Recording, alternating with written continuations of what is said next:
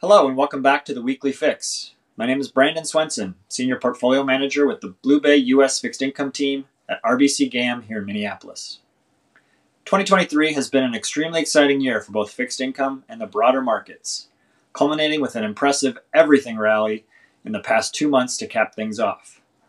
With the recent rallies we've seen across public assets, it would be easy to forget some of the interesting events and economic forces we have experienced over the course of 2023.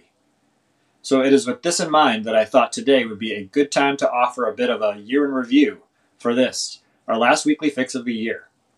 The turn of the calendar into 2023 was set against the backdrop of an impressively resilient U.S. economy that remained so in the face of an aggressive Fed tightening campaign. Then, from March to November, we saw 5 significant U.S. banks fail. The most notable amongst these were Silicon Valley Bank and First Republic. These failures served to inject further volatility into the market and added broad-based concerns around the health of the U.S. banking system.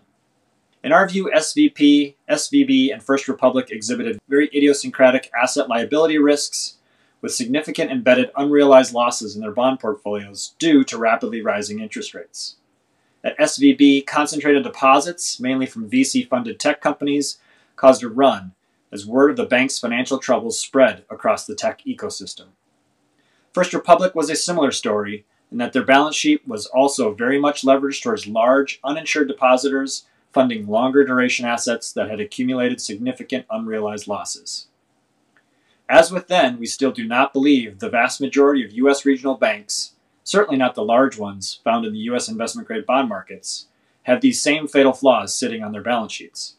In fact, this real-world stress test provided an opportunity for the post-Great Financial Crisis regulatory environment to prove itself. At RBC Blue Bay, we still see opportunities in the financial sector. Many national champion and large U.S. regional banks have stable balance sheets and present opportunities for us to add exposure at attractive spreads versus other names in the index. Shifting gears towards geopolitical concerns, this year saw the continuation of the conflict between Russia and Ukraine.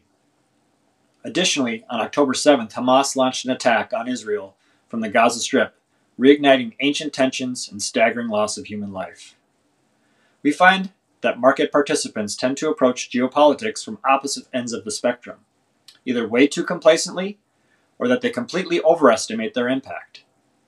Aside from the fact that these events are undeniably humanitarian tragedies, these conflicts will continue to be potential sources of volatility for markets as we move through 2024, as sadly neither has any end in sight. Shifting back towards domestic concerns, outside of obvious monetary policy tightening, with the rate hikes, 2023 also saw significant headlines around fiscal policy and U.S. politics. The U.S. debt ceiling caused shutdown concerns that were narrowly avoided in May of this year. We then had a potential shutdown related to budgetary issues that thankfully was also avoided. The U.S.'s long-term credit rating was downgraded, and outlooks were shifted to negative by major rating agencies due to the increasingly polarized nature of U.S. politics.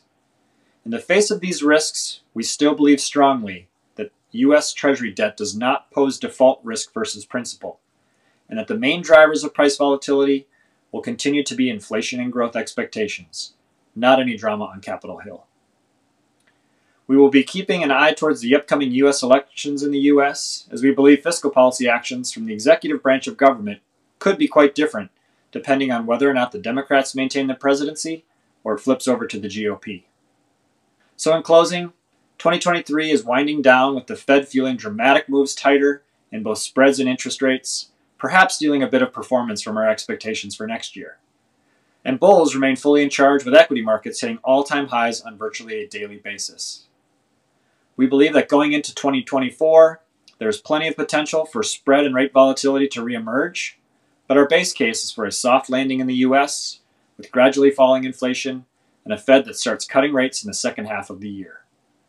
This should all add up to the potential for solid results across fixed income sectors if the U.S. economy can remain resilient in the face of this heightened volatility and still relatively high U.S. interest rates.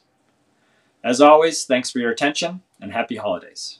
This podcast is provided by RBC Global Asset Management, RBC GAM, for informational purposes and may not be reproduced, distributed, or published without the written consent of RBC GAM. This podcast does not constitute an offer or solicitation to buy or to sell any security product or service in any jurisdiction, nor is it intended to provide investment, financial, legal, accounting, tax, or other advice, and such information should not be relied or acted upon for providing such advice.